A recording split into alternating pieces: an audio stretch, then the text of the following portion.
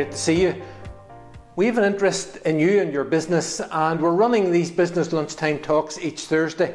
It's great to have your company as we commence a new study in the life and leadership of a woman called Deborah. We had been dealing for a number of weeks with the leadership and the life of Nehemiah.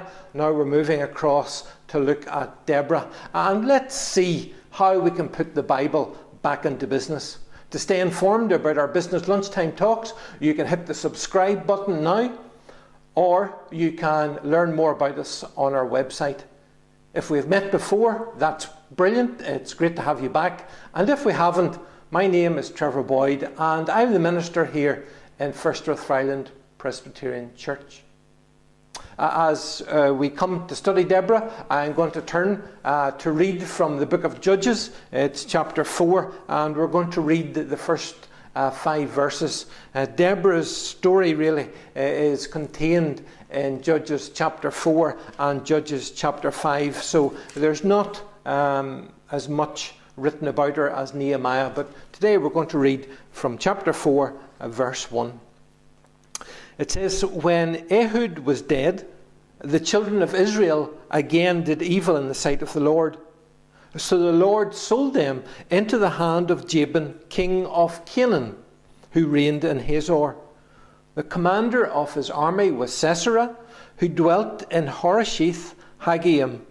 And the children of Israel cried out to the Lord, for Jabin had 900 chariots of iron, and for 20 years he had harshly opposed the children of Israel. Now Deborah, a prophetess, the wife of Lapidoth, was judging Israel at that time. And she would sit under the palm tree of Deborah between Ramah and Bethel in the mountains of Ephraim. And the children of Israel came up to her for judgment." And we'll finish there at verse 5.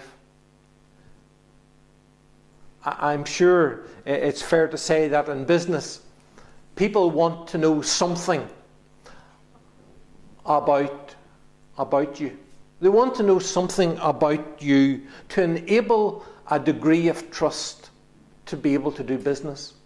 And all of you, no doubt, you will have your own particular ways of checking people out, of inquiring what sort of person they are, but before you do business, before you get into a contract with them. If someone is applying for a job, they need to submit a CV and an application form. If you're a company, you have to explain who you are and why you'd be a good supplier or a business partner with someone else.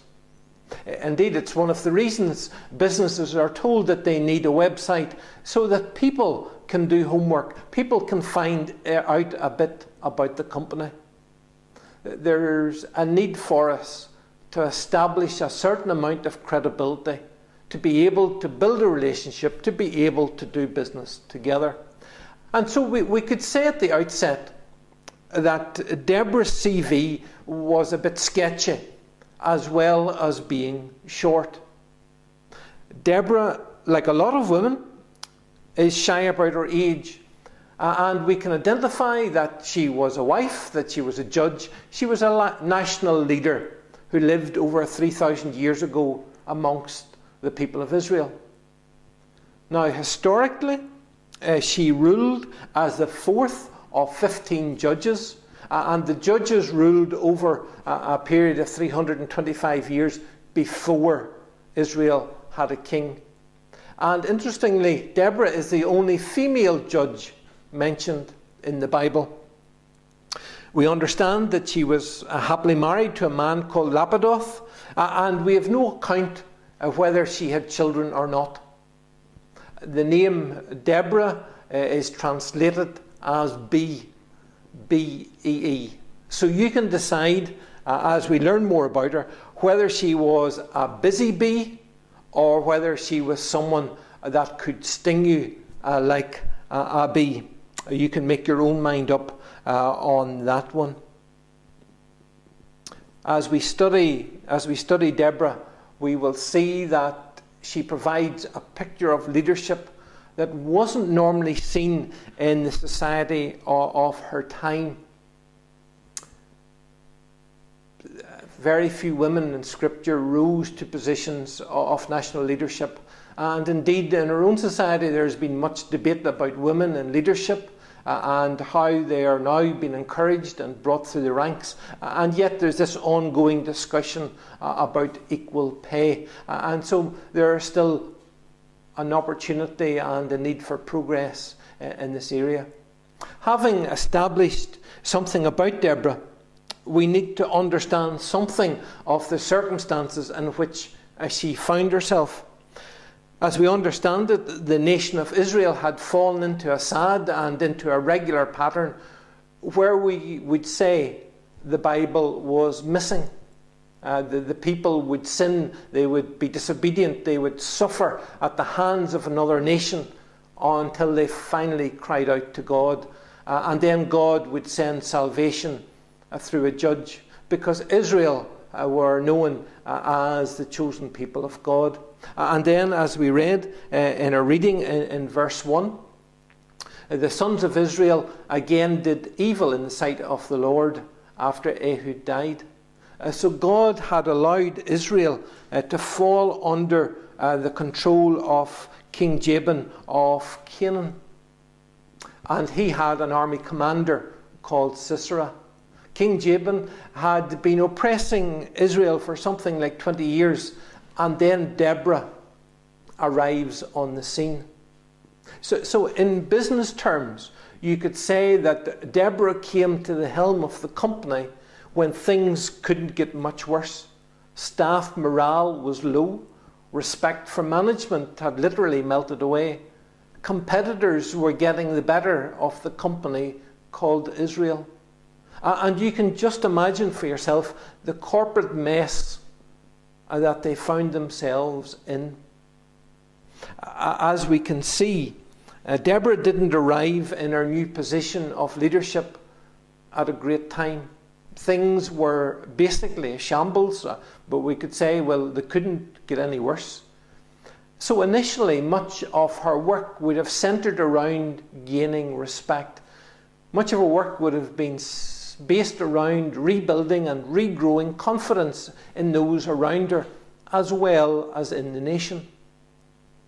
Deborah respected herself as a person, and she respected those that she worked with and had dealings with.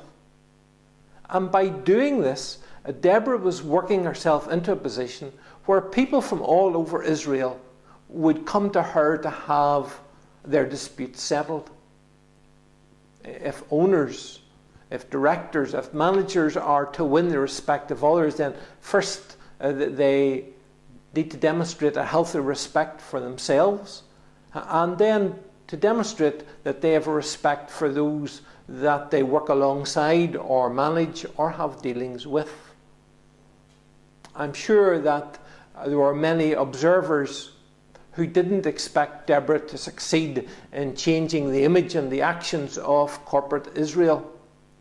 What becomes evident in future years is that Deborah did indeed raise the standard of living for the common people, and she guided the nation of Israel back to the path of peace, of stability and prosperity.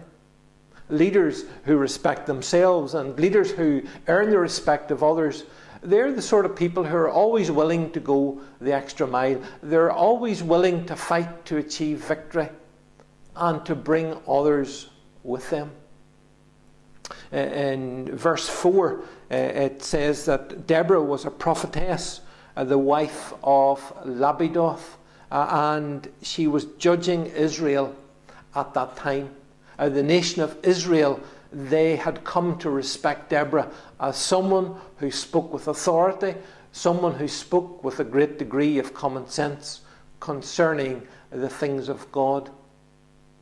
While you or I may not be a national leader like Deborah, we too can learn to speak with a degree of authority within our own career, within our own profession, within our own sphere of influence. We can practice establishing credibility by excelling at the job we do. It doesn't matter what the job is, what level it's at, but we can practice excelling at that job, doing it to the best of our ability and in so doing then to help others do the same. We can do our job in such a way as to earn the respect of our co-workers or the respect of our employees or our managers. It's always one of the first steps in becoming a successful leader. And Deborah, this lady Deborah, is someone who can be of benefit to each of us. She can be of benefit to every person of influence in today's workplace.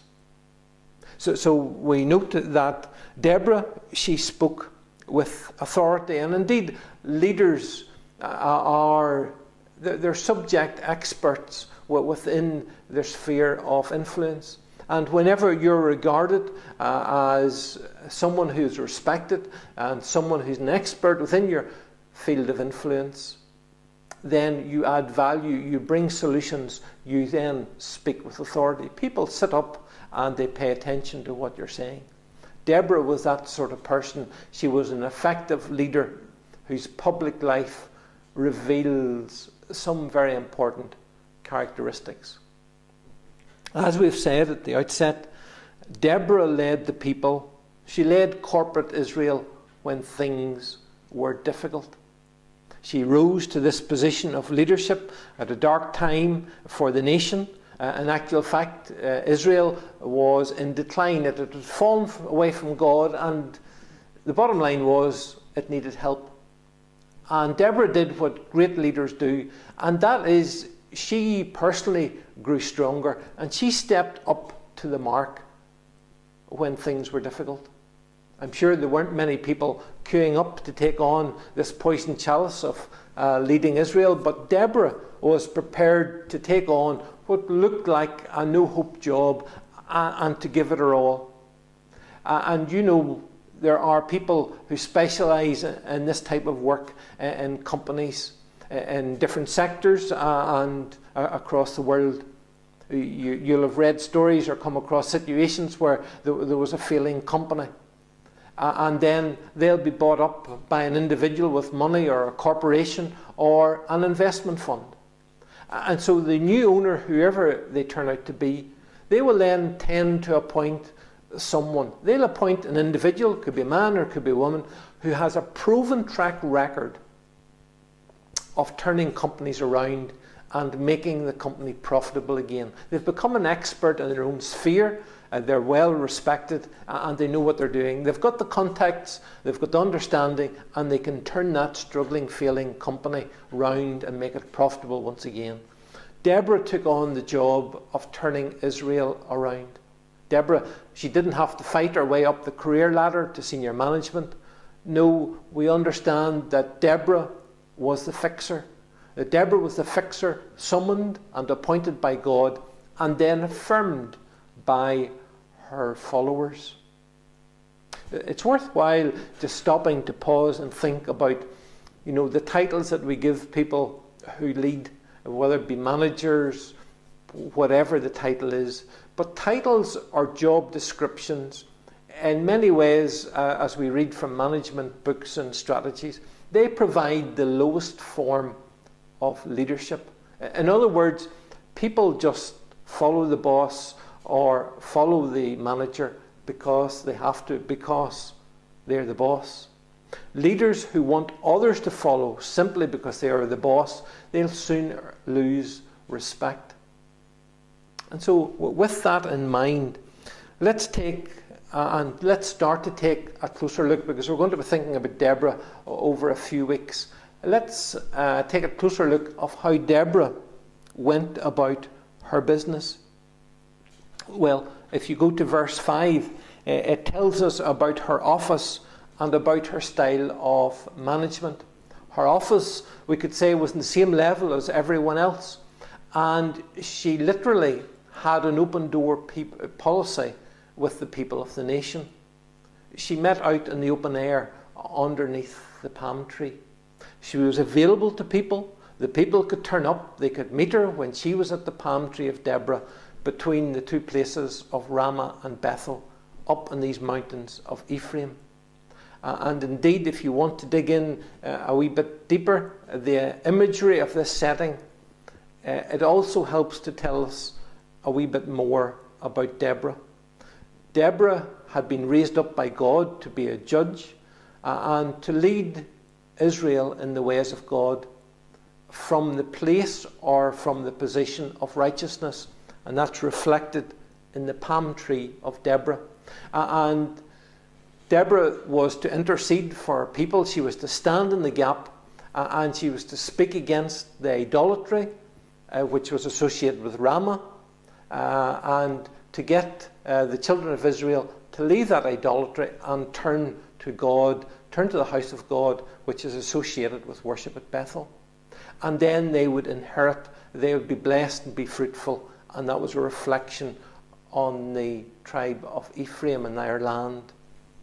Deborah's job was to declare the will of the Lord.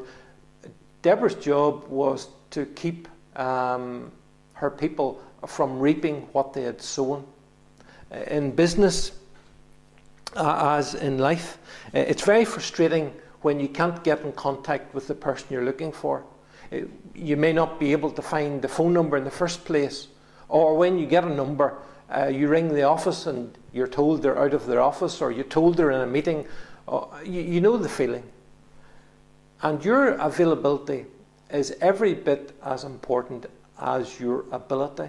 Deborah, she had the ability, and Deborah was also available and accessible to the people. We don't always have to be the most talented person in the office or on the job, but if we can offer to the people what we have, then we'll be appreciated by the people because we're available. At times there are talented people, but they are never around whenever you need them or whenever you want them. They only seem to show up whenever there's an important photograph to be taken. And we see that Deborah had wisdom and she was available. And people did come to her. People came to her for wisdom and for guidance and for direction. The people of Israel were once again starting to commit their ways to God as they put the Bible back into action. The people wanted to know more about God. They wanted to know what God thought. And so they came to Deborah the prophetess, and she was able to offer them wisdom and guidance. So Deborah, in her leadership, she exercised wisdom, and people respected that, and they came to her for advice and guidance. As we've said, Deborah was approachable. The people of Israel came to her. They sought after her. And more than likely, they saw in her that she had an approachable nature, that they felt comfortable in her company, and they didn't think that they were a botheration, or they didn't think that their problem was too small or indeed too big to bring to her. So those are two important things for us to take home with us today as we think about Deborah: her wisdom, ability, and approachability. Deborah, in her role as a leader, she understands that her leadership comes from God, and she is obedient to him. And nothing inhibits her from doing what she believes God is calling her to do. Indeed, we could say that Deborah has a greater fear of God than she has of man. And what a difference that makes to our outlook and our attitude in life and in business when we fear God more than we fear anyone else. So we'll pause there this week, remembering about Deborah's approachability, remembering about her availability and her wisdom, and how people respected her and she respected others. And those are things for us to think about and ponder about how we can apply those in our lives and in our business position, whatever that may be in the coming weeks. And we'll just come now and we'll close in prayer. Heavenly Father, we come this evening or this afternoon, and we thank you for your goodness. Lord, we thank you for the beautiful weather that has been a benefit in so many ways, Lord. For those shops that are open, it's encouraged people out, and it has encouraged business. Lord, we thank you for the gradual unlocking of the restrictions around COVID, and how businesses and different sectors are gradually being able to get back into some sort of routine. Lord, we pray for business owners and managers that you would guide them as to how they can best work with the restrictions that are placed upon them through social distancing and through keeping people safe and restricting the transmission of COVID-19.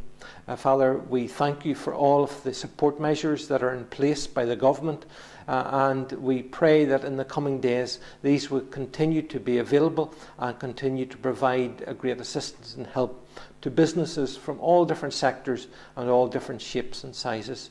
Lord, we come and we thank you for the leadership of Deborah. We pray that you may help us to reflect and to learn from it, and that we may become better leaders now and in the future.